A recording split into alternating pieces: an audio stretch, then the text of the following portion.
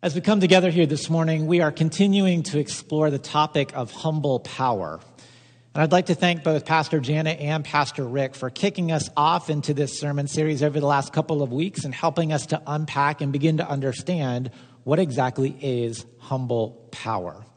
In my opinion, this is a particularly relevant topic because the issue of power is around us all the time. I don't know if we think of it all in that way all the time, but the reality is we face power dynamics all the time in all kinds of different ways. For example, right now, our country is in the midst of a power struggle as different political parties are seeking to have their presidential candidate elected.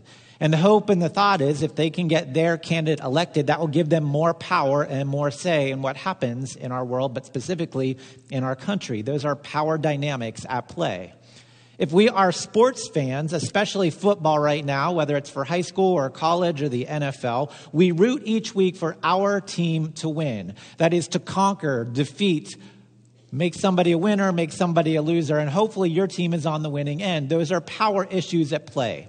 So a couple of weeks ago, if you are a Steelers fan, and I am, you are severely disappointed to discover, at least on that day a few weeks ago, our team was not as powerful as the Eagles on that particular day. And I've been hearing about that this morning, but those Eagle fans, they don't get much reason to cheer. So that was a good thing for them maybe on that day. I hope the power dynamics change in the future if those two teams come together again, but that's another story. There are power issues at play. If you are a parent and you tell your child to do something, you are exercising a form of power and authority over them. Likewise, if you're the child receiving that word of instruction or something from your parents, you know what it feels like to have that power held over you or influencing you in some way. For probably all of us in some way or another, we feel like we're at the mercy of different folks or different groups of people when it comes to power. For example, if your landlord tells you to do something, or a government agency tells you to do something, or maybe you have a boss who has a large say ultimately in your livelihood, all of those involve different power dynamics. So when we look at the issue of power, it's not a question of if power applies to us. Rather, it's a question of how does power apply to us. And yet most of us spend very little time thinking about the issue of power. But if we're going to take following Jesus seriously, we would do well to unpack this issue and understand power from a biblical perspective. And that's really what this whole series is all about. For example, when we look in Scripture, we see very quickly that the Bible gives us different ideas and understandings when it comes to power. Now, I don't have time right now to unpack each one of these very deeply, but there are four things I want to ask us to keep in mind as we look at power and how it relates to Scripture. And the four reminders about power that I would lift up are this. Number one, the term humble power, it is not a contradiction. I realize in our world, the way we understand it, oftentimes we think those go against each other. That is not true. And we will especially see that in the scripture we look at this morning in John chapter 13. Secondly, I want us to realize we all have power.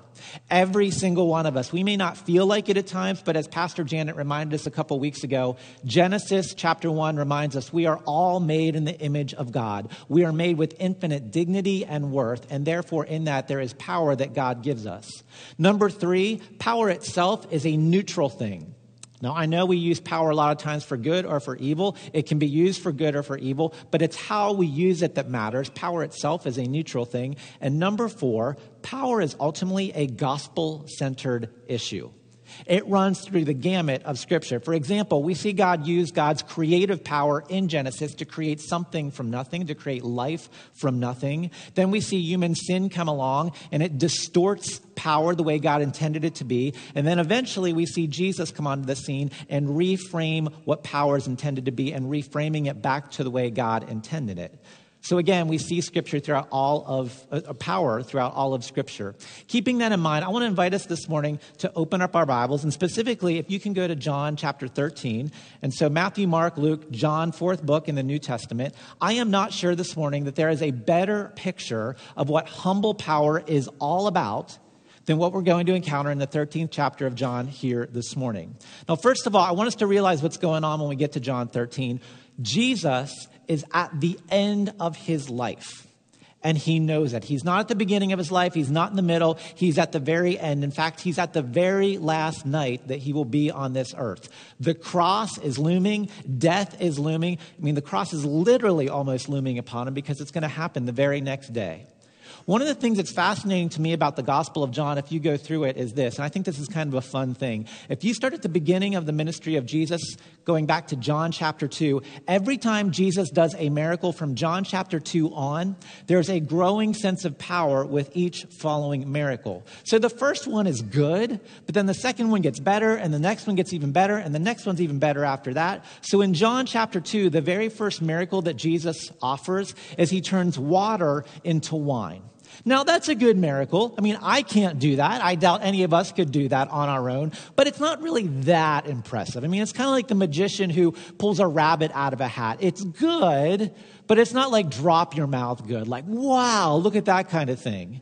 But interestingly, Jesus keeps upping his game with each miracle after that first one until by the time you get to John chapter 11, when Jesus is through most of his ministry, it seems like Jesus reaches a culmination with the miracles that he's doing. Because if you go to John chapter 11, there Jesus raises Lazarus from the dead. So talk about power. Go from changing water into wine to now Jesus is defeating even death. It starts to blow your mind a little bit. Like, this is a powerful, powerful guy. This is impressive stuff that he's now doing. So at that point, if you are a Jesus follower and you've been witnessing all of this and you see this increasing power that Jesus is demonstrating, at this point, you're probably starting to feel like, oh, finally, this is the one we've been waiting for. If this guy can defeat death, and he's able to, I mean, there's Lazarus. He was dead, now he's walking. If he can defeat even death, he can defeat the Roman Empire. And if he can defeat the Roman Empire, he can free us. We Christians can now conquer and rule the world. That's how powerful this Jesus is. And now that Jesus is in control, now that Jesus is more powerful, that means we win. And someone else is going to lose. That means we, with our power and our force, we get to conquer and rule the world. Because what else do you do when you are the most powerful or you're following the most powerful leader out there? What else do you do? Jesus shows us. I invite you to go to John chapter 13, verses 1 through 17. And I want us to look very carefully at what Jesus does with his power. First of all, look in John chapter 13, verse 1. We hear this: having loved his own who were in the world, he loved them to the end. So we learn immediately where Jesus intends the focus of his power to be. His focus is on others, not himself. With all of the power that Jesus has, the focus now is going to be used that power for others, not himself. So one of the first signs that we see of God's power and the nature of God's power is that God's power is always focused on others instead of self. Now, I could stop right here. This is so counter to who we are. We could spend a whole bunch of sermons just on this one point because we think power is supposed to be used for ourselves. We do this all the time. The more we get, the more we think we need to have. The more privilege we have, the more privilege we think we should have. Think of it this way for just a moment. Lots of college students that I meet, they seem like they can live on almost anything. By the world standards, they don't have a lot of power, resource, influence, and yet they find a way to get by. And yet as life goes on, it seems that we don't need just to try to get by anymore. We want more and more and more. Think about it this way in terms of a car. Again, if you're a college student, you are just happy to have a car that runs, that you can turn it on and away you go. It doesn't matter what it looks like. It really doesn't even matter what it smells like. You are just happy it runs. But eventually you get a decent enough job. And now, I don't want a car that just runs. I need a car that's nice. That's something that I've been looking forward to. And it's a little more than how it looks or smells like. I want a nice car. And then eventually as life goes on, that's not enough. And you're like, there's always been that car that I dreamed of, sort of my dream car to have. And eventually you work your way to try to get that. Why is that? More begets more. Status begets status. Privilege begets privilege. That's just how we human beings are. I think of a lot of times in terms of celebrities. Think for just a moment, when it comes to celebrities, they have so much money and resource at their disposal a lot of times, so they even begin to buy things like yachts. They don't just spend a few dollars or even millions of dollars. Sometimes they spend billions of dollars on a yacht. I remember years ago reading about a celebrity. She had purchased a handbag, a purse, for $5,000. That's insane to me. And you know that many celebrities or people of resource, they don't just have one home, they have multiple homes. And they're not just homes, they're like these beautiful, elaborate mansions. That's what we do. We get a taste of power or privilege, and we just want more and more and more. So any power or privilege that we get for ourselves, we turn around and use that power and privilege for ourselves. For example, think for just a moment, what is the goal of any company? The goal of any company is to use whatever power or resource it has to be bigger and better and more influential, to be better than it was, to be bigger than it was. And so any company is going to make that its goal. And you can think of any different one. The whole goal is just to become a better, you name it, Coca-Cola, a better sports team, whatever the case may be, they use their resources for themselves. What is a country's goal? A country's goal is to be able to make itself better and use its power for itself, for its own improvement. It's no different for you and I. What is our goal? Our goal is to use our power lots of times for our own betterment, to better ourselves. So here's Jesus at the height of his power. He can defeat even death. And what does Jesus choose to do? How does Jesus choose to use the power that he has? He shows us. He doesn't use it for himself. He gives it away. He does the opposite. Instead of using his power for him, he turns around and says, no, my love, my power is for others. In fact, we're told in John 13:1, he loved them. That's the disciples, not himself. He loved them until the end. Now, this phrase to the end, it's an interesting one. The Greek phrase is actually one called eis telos. And translators translate it in one of two ways. They either describe it about the nature of the quality of the love or the temporal nature of the love. So it can be translated as Jesus' love being showed to the full extent, that's the quality, or that Jesus loved them to the end, that's the temporal. Here's the cool thing in my mind. I think that this fourth gospel writer probably meant for both meanings to be used around this issue of love and ultimately Jesus' power.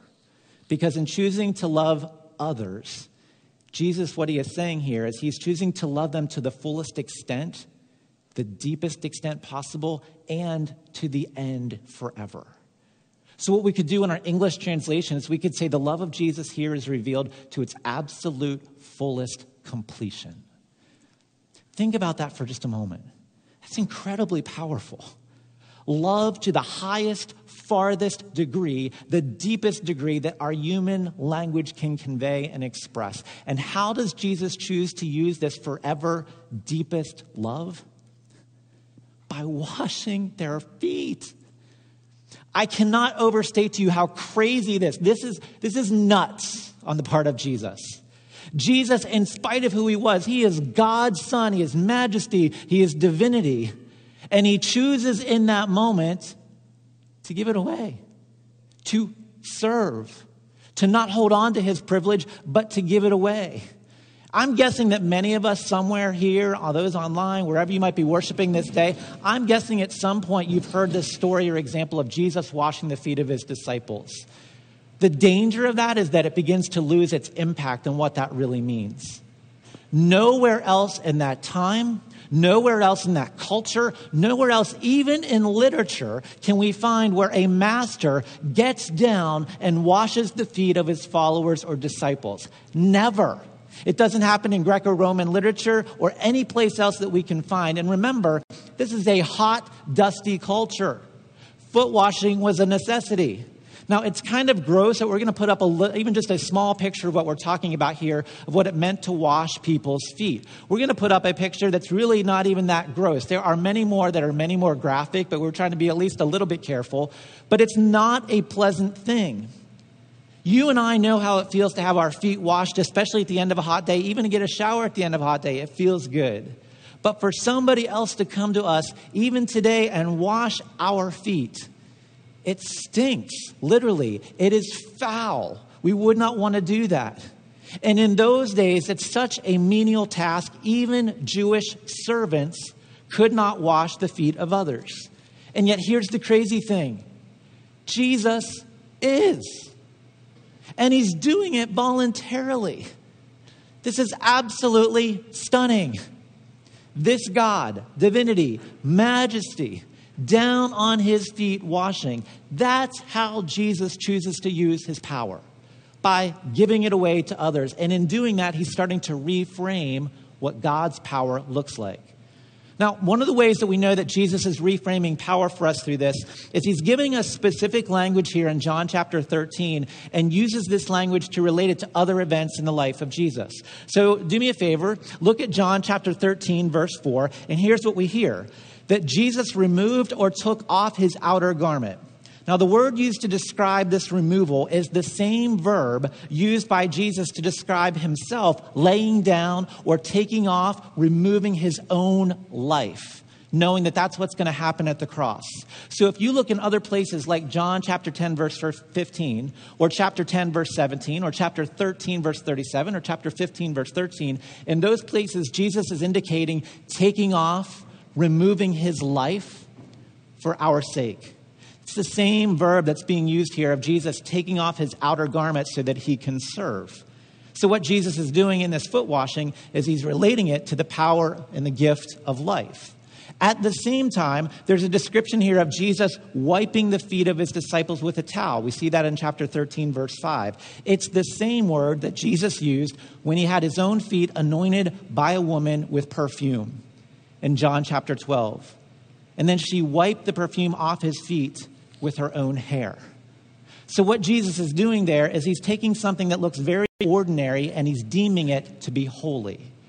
So what Jesus is ultimately doing here is he's using his power to turn something that you and I would consider otherwise disgusting or ordinary or menial in nature, and through God's power, it becomes something holy. This is the nature and the power of this God, who turns our world's values upside down and instills new meaning within them. Now, in the ancient world, foot washing usually was used for at least two purposes. One of them was for personal hygiene.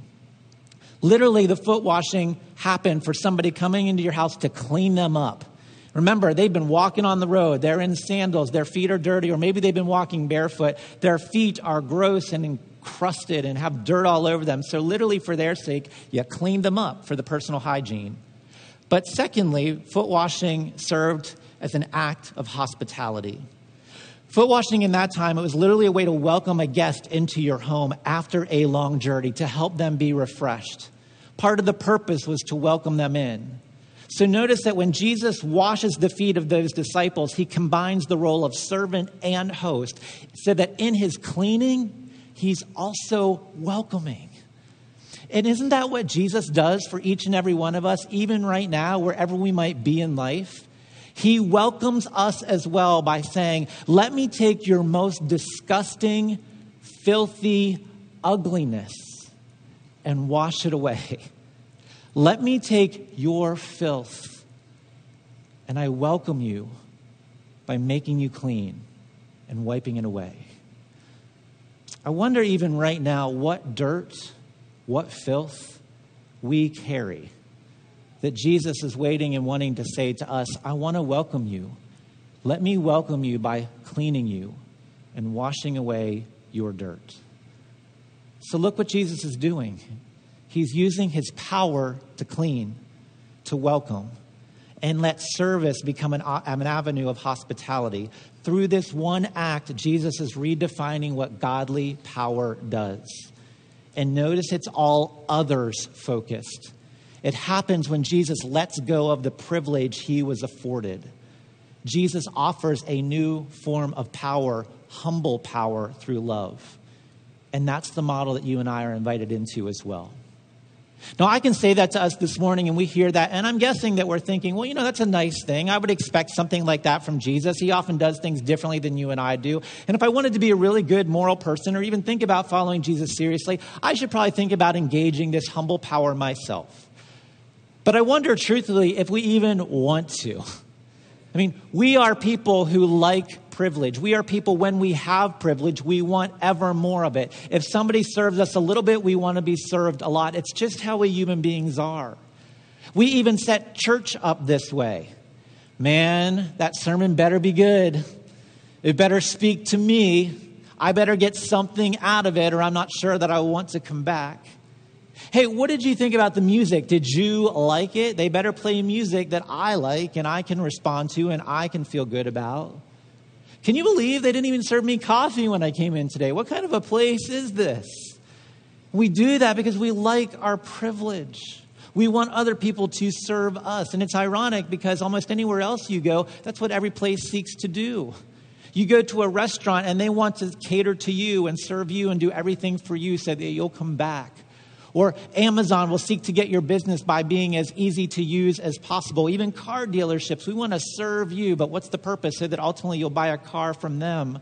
Sometimes even in church we fall into that. Let's make everything as attractive and wonderful and easy for you as possible, so hopefully you'll be attracted and come here. And yet what Jesus says to us is it's not about your privilege. It's not about what you want. It's about offering our privilege to others. And it's hard. Look what happens to Peter here in verse 8. Peter won't even allow Jesus to fulfill this role of being a servant to Peter.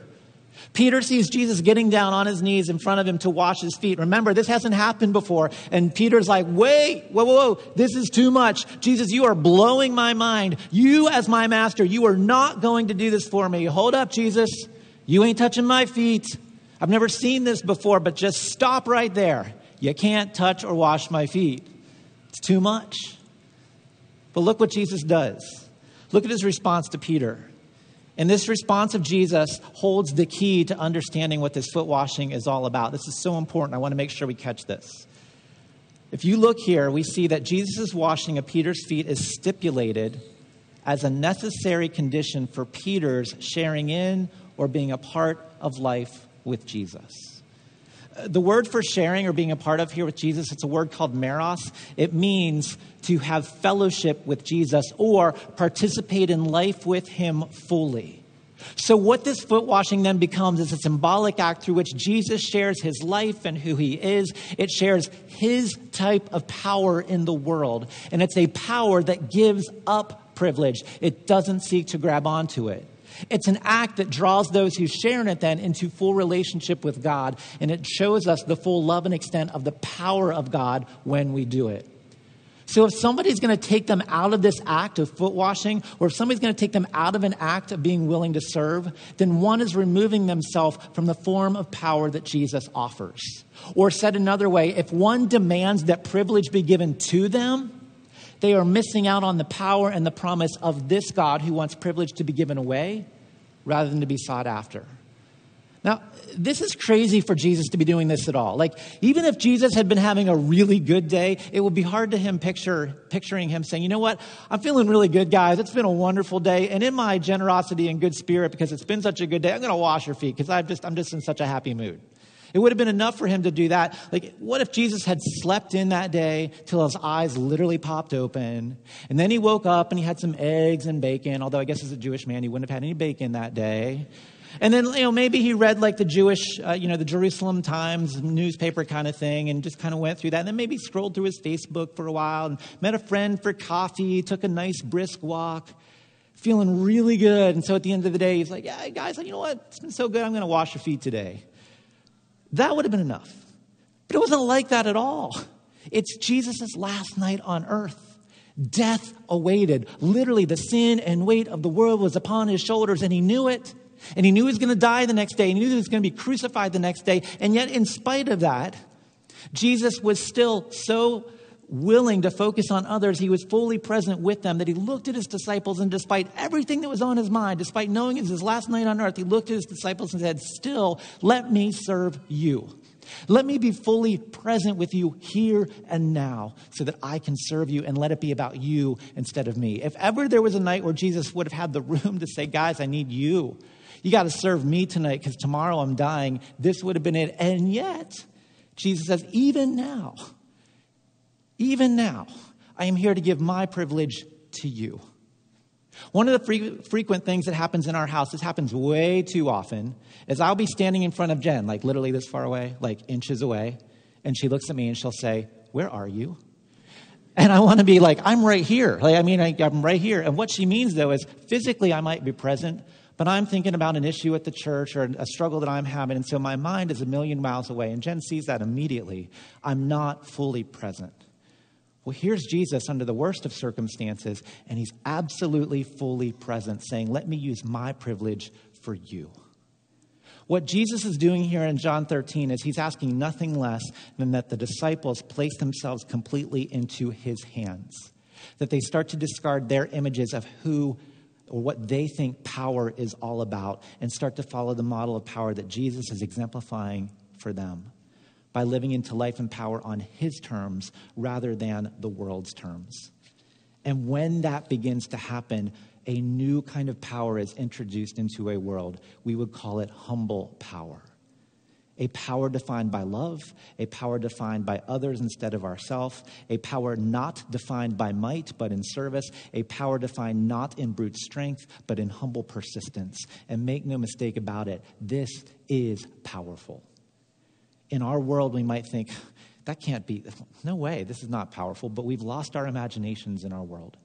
We tend to think that power comes in the form of might and having more strength or more numbers. And Jesus says, no, open your imaginations. There's something way more powerful if you would just be open to it. I was trying to think of different images that I could offer to explain this. And just one of the images that came to mind for me was this. And you can picture this in your mind. I mean, just picture water that's moving kind of slowly, but it's running on the same path year after year after year. And what happens eventually?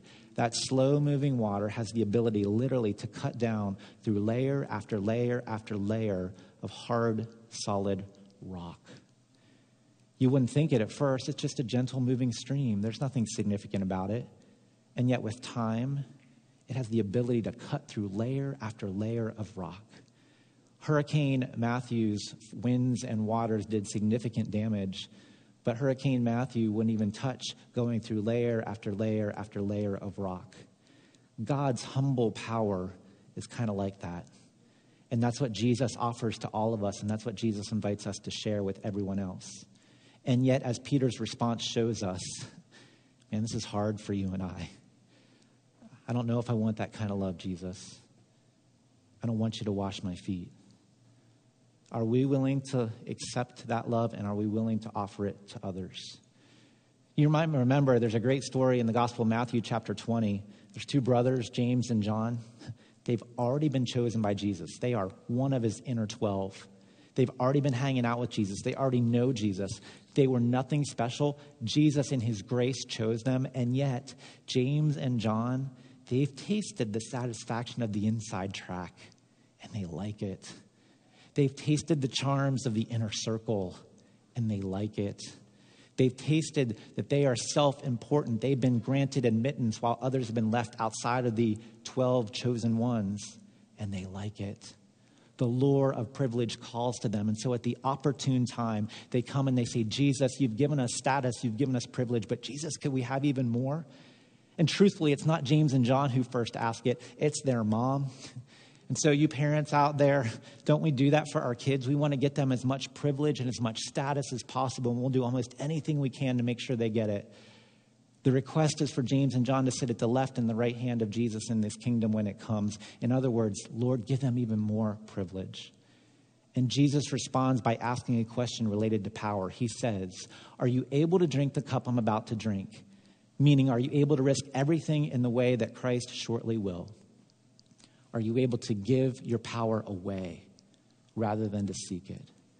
And in that response, Jesus denies their request for status and privilege. At the end of the day, Jesus doesn't care about status. He says it's for the Father to decide that, not you and me. What we do know is that in the kingdom of God, it'll be somebody we never, ever expect who gets the privilege of being first in the kingdom of God. Somebody who was never seeking power and privilege to begin with. So I want to ask us, are we willing to try to live into this type of power, this humble power? Are we willing even to try it? Because let's be honest, we like our privilege. We like to be served.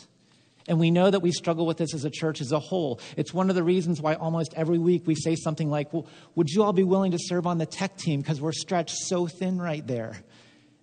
And we're not willing to do that, because it would mean a little bit more time out of my week and out of my schedule, and I don't want to be inconvenienced that way, and I'd rather have somebody do that for me rather than me do it for them.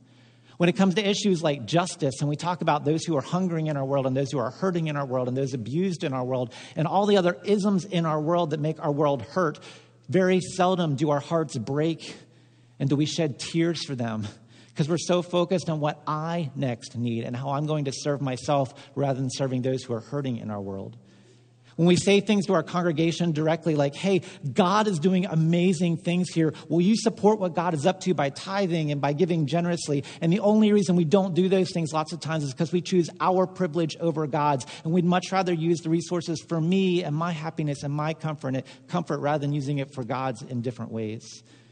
And we see it at other times. When was the last time we intentionally reached out and sought to invest in somebody else, especially somebody who was struggling in life and maybe didn't know the love and the generosity and the grace of Jesus, and said, I will walk with you in such a way that you will come to know and experience God's love and God's grace through my life as I learn to serve you? How long has it been since that occurred in our life?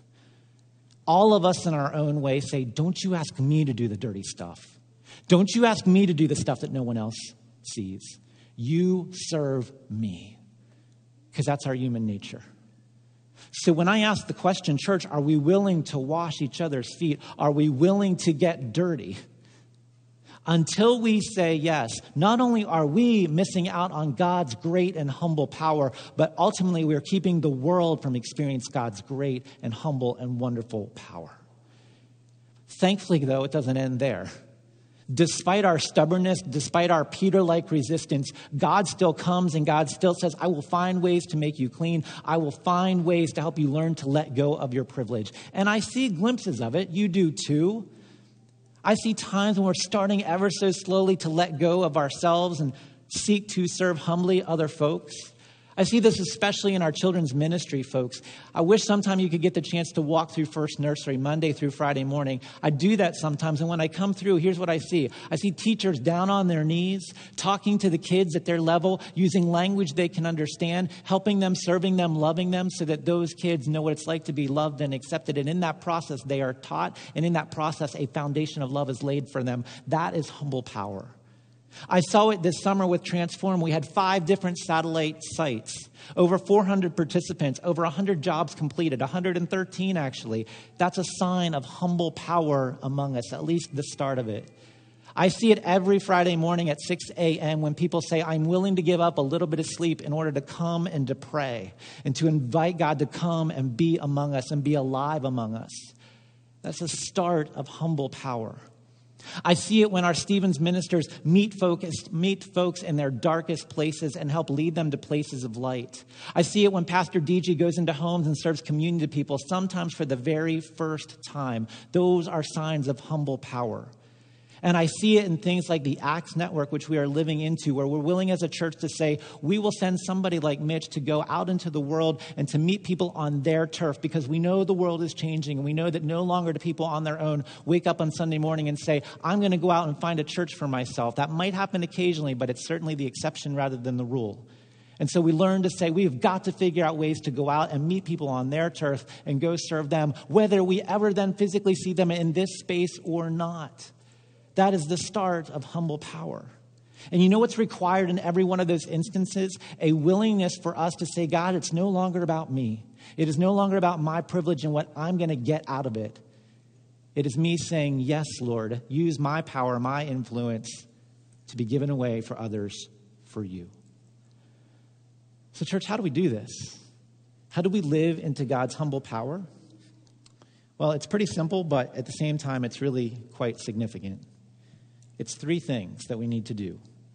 Number 1, to live into God's humble power, all of us need a bath.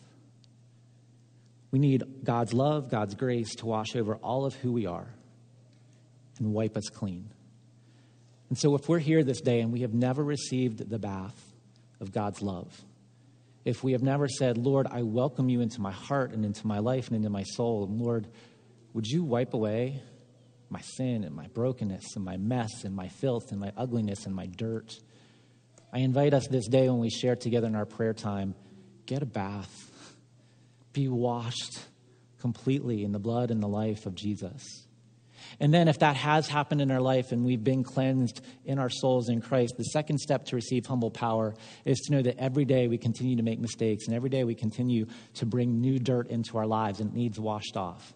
And so no longer do we need a complete bath, but instead we come and we say, Lord, would you wipe my feet? Would you wipe the dirt from my life that has been accumulated since yesterday or an hour ago or 5 minutes ago?